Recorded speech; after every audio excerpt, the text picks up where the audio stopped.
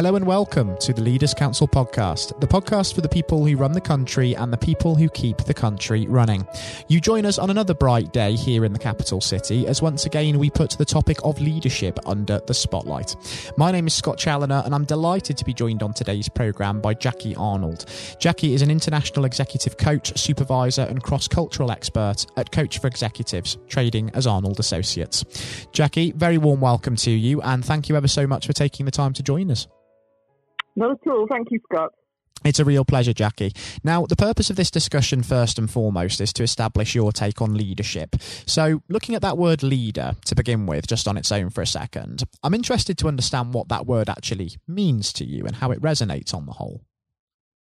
Yes, it's an interesting question because I think that generally the people I work with are all leaders. I mean, we're all leaders in our own right, I suppose. You could say that there are teams within the NHS, for example, there are leaders within that, and there are leaders that just are in their own communities.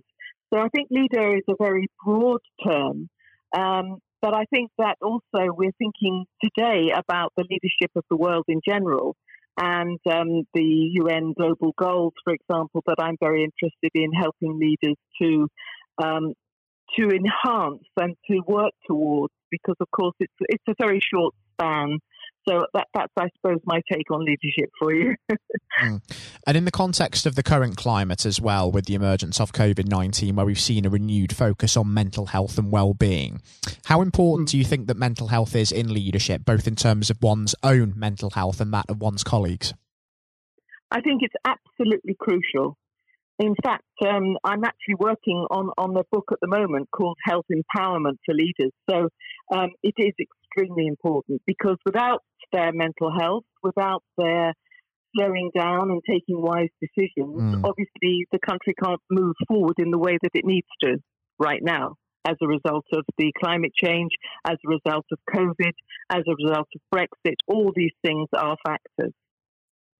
And it's important to just take stock sometimes, isn't it? Because you have to balance proactivity and reactivity and sort of find an equilibrium between the two, because we have to be proactive as leaders and we have to make, of course, decisions, have plans in place and maybe take things into our own hands sometimes, especially in the context of the current climate where there's been a lot of debate about how the government has handled the crisis. But also it takes a degree of reactivity as well, reacting very quickly to changing circumstances and guidelines. But also you have to be able to take very measured decisions when doing that, rather than just knee-jerk reactions. So striking a balance, that's a big challenge, isn't it? Absolutely it is. And I think the power of reflective practice is that people can actually stop and make those wise decisions. It doesn't have to be done.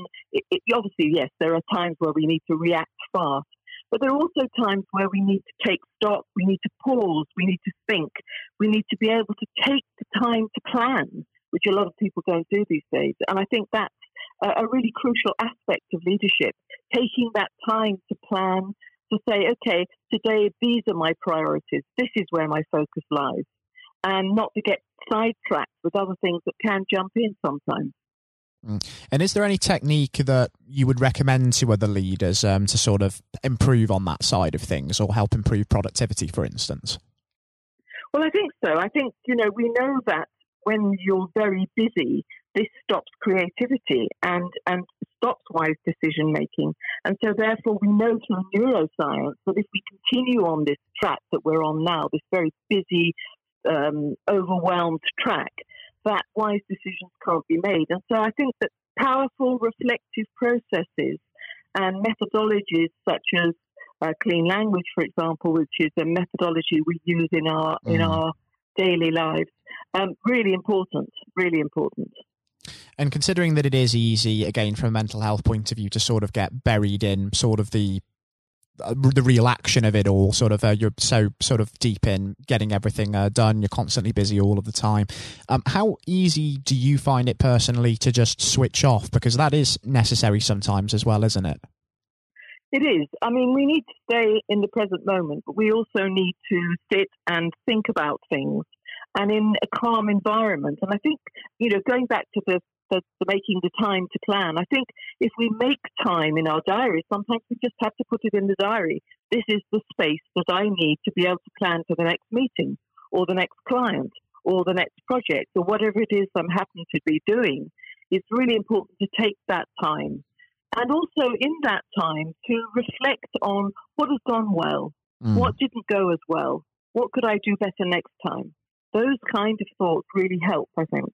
We talk about retreat, reflect, and return, which I think is a nice acronym to think about, the 3 R's. I could see the merit in that, certainly. The 3 R's, I mean, great acronym, certainly easy to remember as well. And for one, for those listeners who are actually tuning into this, I think that's a very important message to take away from that. We have touched already, Jackie, on COVID-19 very briefly. I'm interested to sort of delve into that a little bit further and understand maybe how things have changed, if at all, behind the scenes at Coach for Executives, if you've adjusted to meet with this pandemic. Yes, very much so. I think the leaders that I'm supporting at the moment are much more thinking globally and thinking, okay, what do I need now to do differently in order to support my staff, create those key relationships that I need to create? Because a lot of them are working with global teams, and that's very challenging at the moment. And very often these global teams are working remotely, they're working from their homes, they've got other distractions, and actually helping to motivate them and encourage them and empower them is actually quite tricky at the moment. But they do need to do that. And in order to do that, this is where the executive reflection comes in, I think. They need to reflect on, how do I then motivate my teams? How do I empower them to be able to work post-COVID in these unprecedented changing times? And I was speaking to a gentleman working in the property industry just the other day, actually, and one of the things that he really learned from this pandemic is that people react to crises in particular in different ways. That's the case with anything. I mean, different leaders have to take different approaches with different people because no one approach will necessarily match one personality. You have to understand what motivates people and what makes people tick, of course. But when it comes to working under new conditions, be that adapting to working remotely or be that adapting to working on site under new safety procedures, sometimes people can be more inclined to just get on with it and get their hands dirty straight away, whereas others might need just a little bit of an extra arm around them, a little bit of reassurance. And that people management side of things, that's been incredibly important within leadership, hasn't it, in the context of the last few months? Absolutely it has. And I think, your point about being different styles, people having different styles and having different coping mechanisms is really important. And I think that's where executive reflection can really help. Because what we're trained to do, obviously, is work with people of different styles, different nationalities, different mindsets. And everybody is different and copes differently. And it's about helping them to use the strategies that work best for them in this unprecedented time. I mean, we are living in what we call a global, virtual and diverse world. And that world can be quite complicated and complex.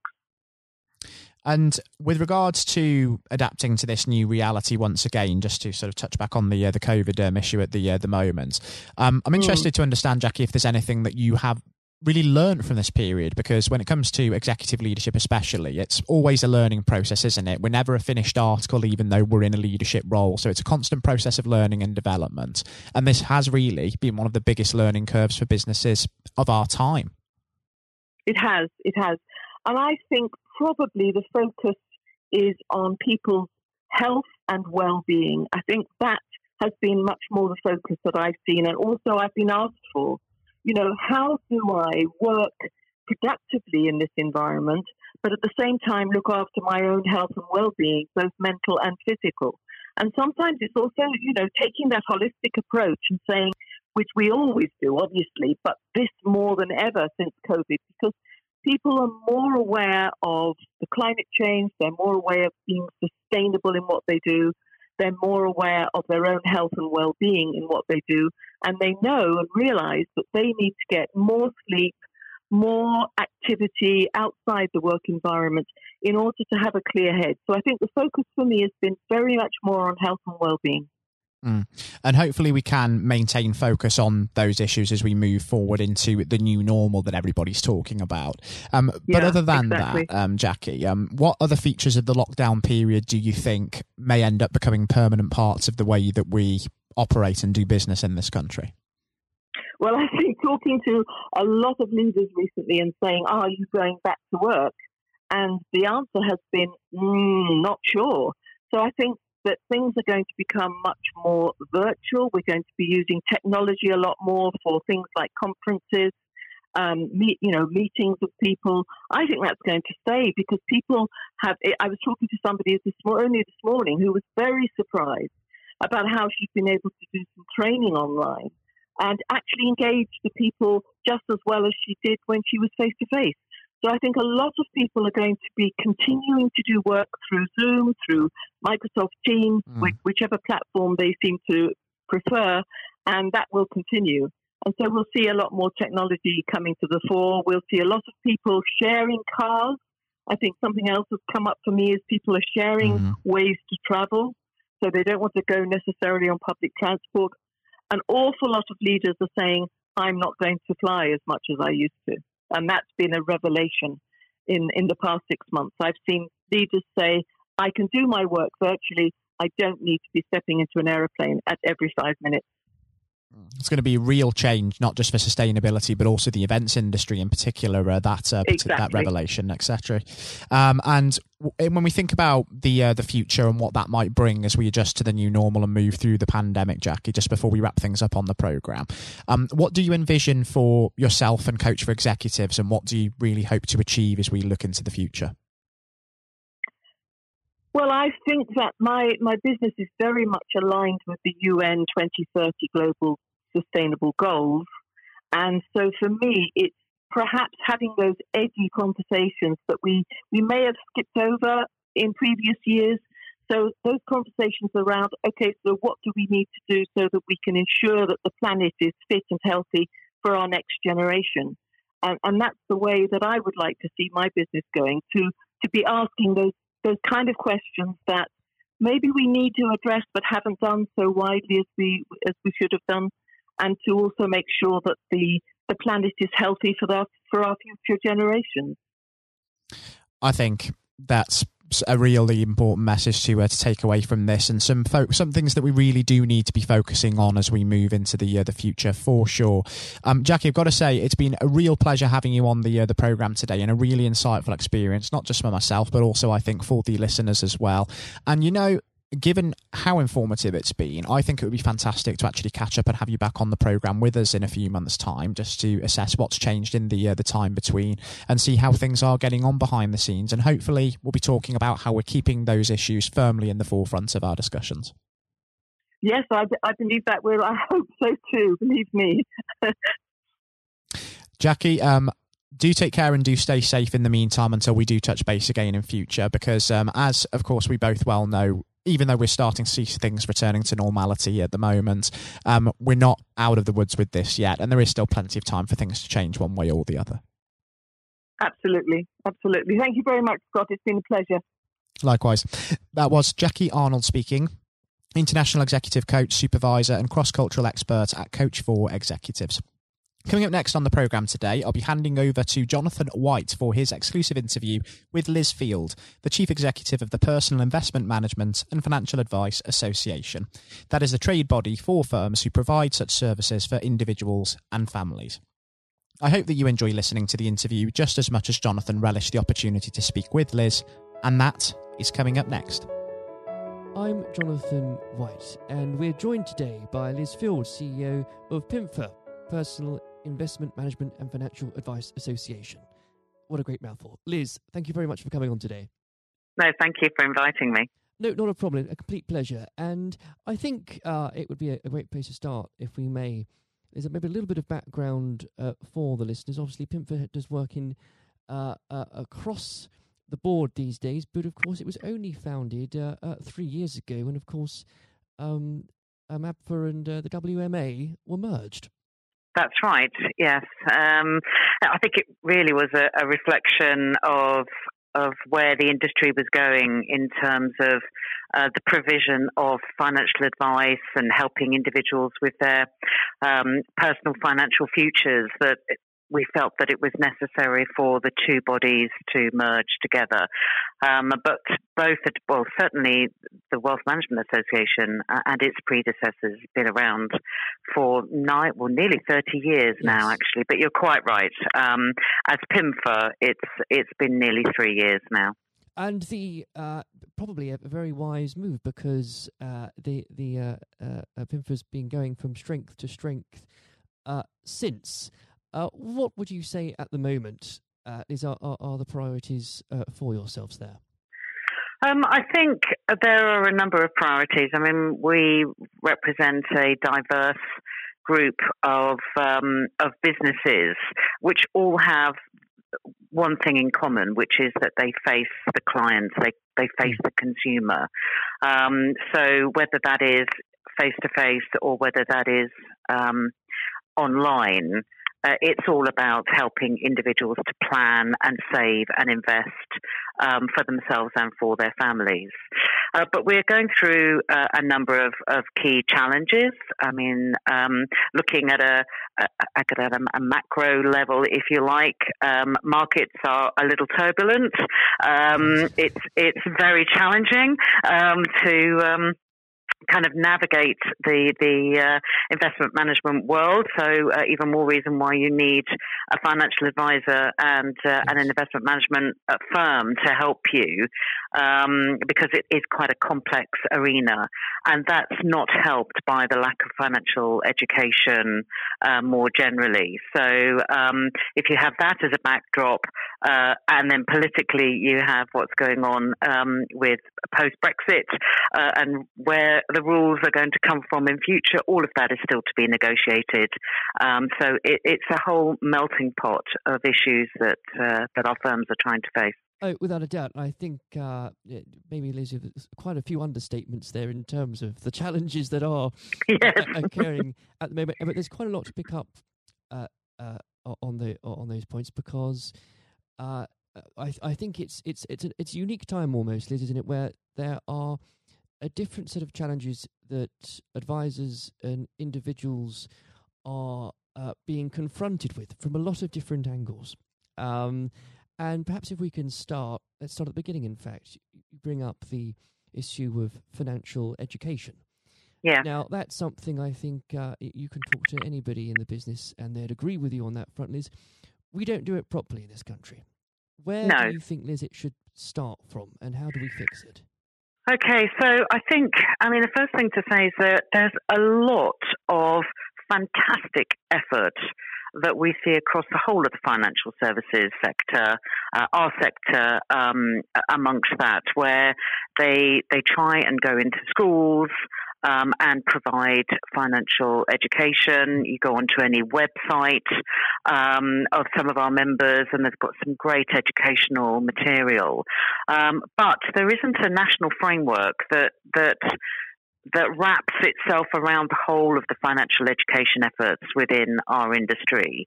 And without that, I think the businesses are facing a lot of barriers when it comes to actually getting into schools.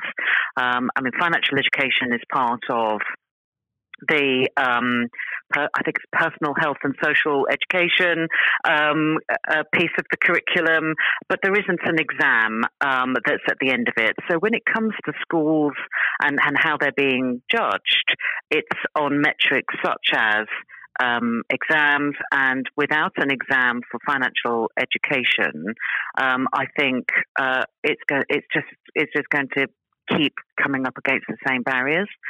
And financial education is not the same as maths. So what we'd also quite like to see is that we have more kind of money type questions within the maths curriculum, because that will also then bring it to life for young people, for youngsters and school kids. It will bring it to life because it's about things that they have to deal with, or that they deal with on a day-to-day basis, which is money. So the more that we have that is populated in the curriculum that is about money, the better, I think, because that then will start to promote a culture of savings and investments, which we so badly need in our country. Without a doubt, Liz, because, and again, you've hit the nail on the head, because there's only so much that can be done without the involvement of the curriculum in schools. Yes. And you can, as you've pointed out very well, companies can try all they might, but it's difficult if it's not a joint effort. Yes. And I think as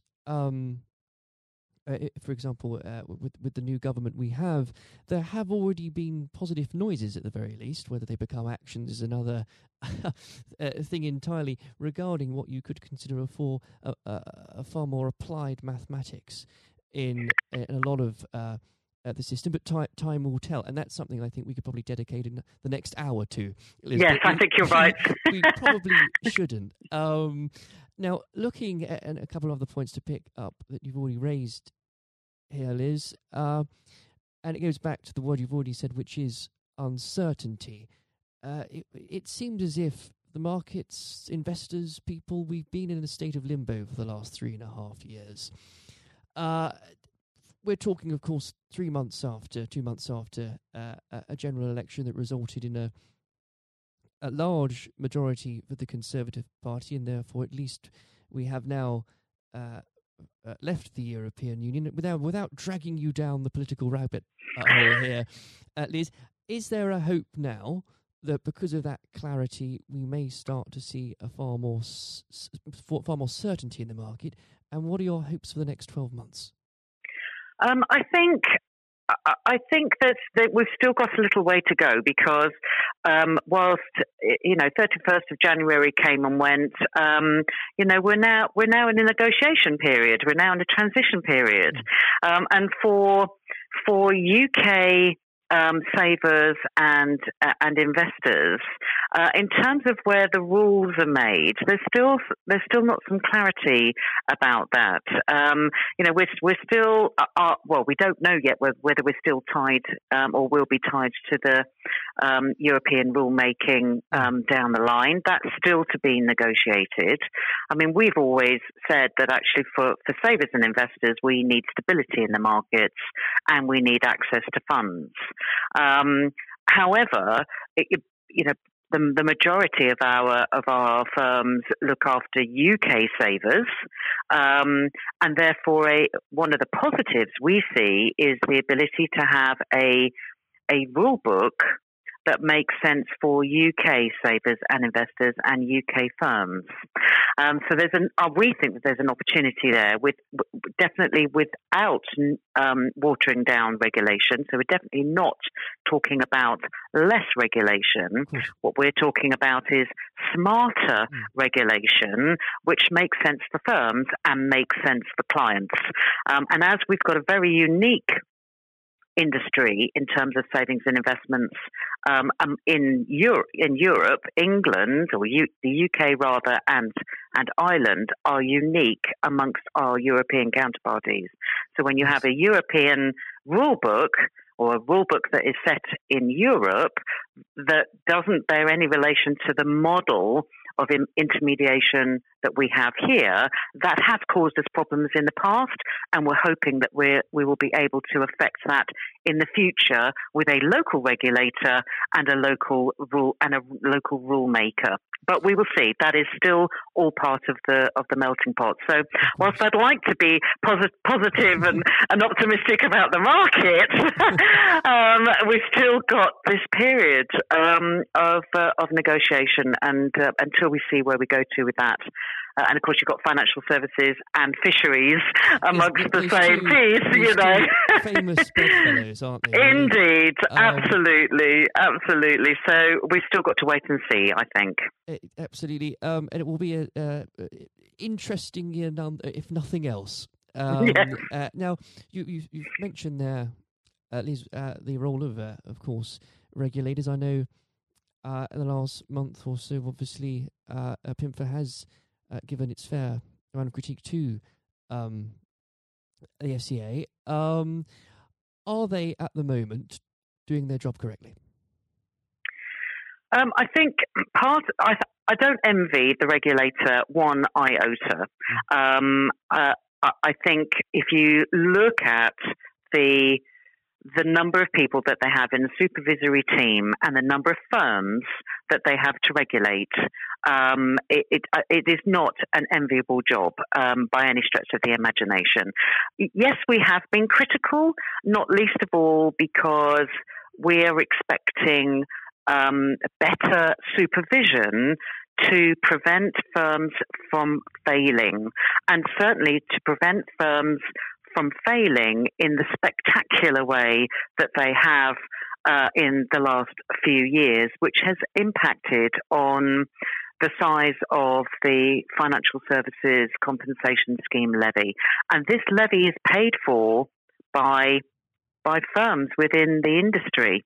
And our firms are a majority of small to medium-sized firms, and their bills have gone up exponentially. Our criticism is that, we don't object to having an FSCS levy or, the lifeboat funds to pay, recompense to consumers. And our view has always been that the polluter pays, but the polluters have long since folded by the time it comes to any payment, which means that good firms are paying for bad firms. So the system, we believe, is broken. And I think that is about the regulatory perimeter. What is it that the lifeboat fund should be protecting? The perimeter is too big. So that, what is the nature of risk? That all needs to be redefined, we believe, and recalibrated, which then enables you to determine, well, if that's what risk is, then how do we protect it and how do we levy for it? And that is all linked to better supervision. So that is something we have been critical about. We're in the process of finalising a paper which we have positioned in a constructive manner, which is these are some of the things that we believe, FCA, you should be looking at in your supervisory process. And we want to help you to do your job better. Now, I know there's no such thing as a magic wand, Liz, and perhaps it'll be putting you on the spot. But let's imagine you did have one just for this afternoon, perhaps, and you were able to change one thing about that system. And perhaps I shouldn't ask this because if your report isn't out yet, you might not want to reveal something that's in it. But if you could, what would be your number one priority? My number one priority to solve the system in terms of reform. In terms of reform, what regulatory reform you mean? I think. Oh goodness me, the one thing. It is a bit of a mean question. It is. Gosh, yes. Wow. I think it's about the regulatory perimeter. Sure. I think let's have a look at the regulatory perimeter, which is, gives some certainty to clients about what is protected and what is not protected, which also then gives some assurity both to them and also to the advisors who have to advise those clients on what's the pathway to success for them, and I think if there's some clarity around all of that, then everybody will be better off. Great. Now, I'm conscious of the time here, Liz. It's already catching up with us. So perhaps if we can take a little step back and look at the operations of PIMFA again. It's what PIMFA does so well is its ability to build relationships with so many different organisations. Can that really, Liz, be underestimated, the importance of having those working relationships with the departments and the organisations that you do have? No, I don't. I think it's absolutely fundamental to any business, actually, but it's certainly something that we have in the middle of the stick of rock that is PIMFA. We talk about the values that we have as an organisation. We are a small organisation, and we can't do our job unless we work in partnership and collaboration with others. So, relationship building. And maintaining and creating a good foundation of relationships is absolutely fundamental to what we do. Without a doubt. And I think that's the key point, Liz, isn't it, that's so applicable to any realm, whether it's business or politics or any areas of life. And I think, and because of the time here, I must start to wrap up, but perhaps I can ask Liz, looking forward, and I know the next 12 months is full of uncertainty, what are the plans PIMFA has for it nonetheless? So I think our key priority this next 12 months is to be talking much more, and we have been lobbying a fair bit on this, but because of Brexit, our ability to actually kind of get into see the policymakers on both sides, I think, to have that dialogue has been a challenge. But we're finding that is changing. They want to hear from us. So I think our priority is around that regulatory perimeter. And what does regulation look like for us moving forward? But at the same time, it's not just about the future of regulation, but it's also about the future of supervision, because the two of those go hand in hand. So those two are kind of what are the main areas over the course of this next year. Having said that, we have a manifesto that's got six pillars in it, and regulation and supervision and the future of that is just one of those things. There are a whole host of other things. Promoting the sector as a force for good and as an integral part of an individual's kit bag for financial and mental well-being is another key strand of activity. So I think future of regulation, future of supervision, and then promoting the sector as an integral part of everybody's kit bag in building their personal financial futures. Well, Liz, there might never be a more important year, or has not been in a while, that will determine the future of all of those things, and perhaps never a year where so many people pay attention to what happens to Britain's fish stocks. But it's been an absolute pleasure discussing that leadership with you today. I hope very much we can sit down perhaps later this year when there's a bit more clarity perhaps and talk through a few more things. Thank you. I would love to do that. Liz, thank you very much. Thank you. This has been the Leaders Council podcast. Thank you for celebrating excellence in leadership with us. I've been your host, Scott Challoner. Until next time, goodbye. Thank you for listening to our podcast. The views expressed within the podcast do not reflect the views of the Leaders Council of Great Britain and Northern Ireland, its parent company or subsidiaries, members of staff, or other guests of any other person therein associated.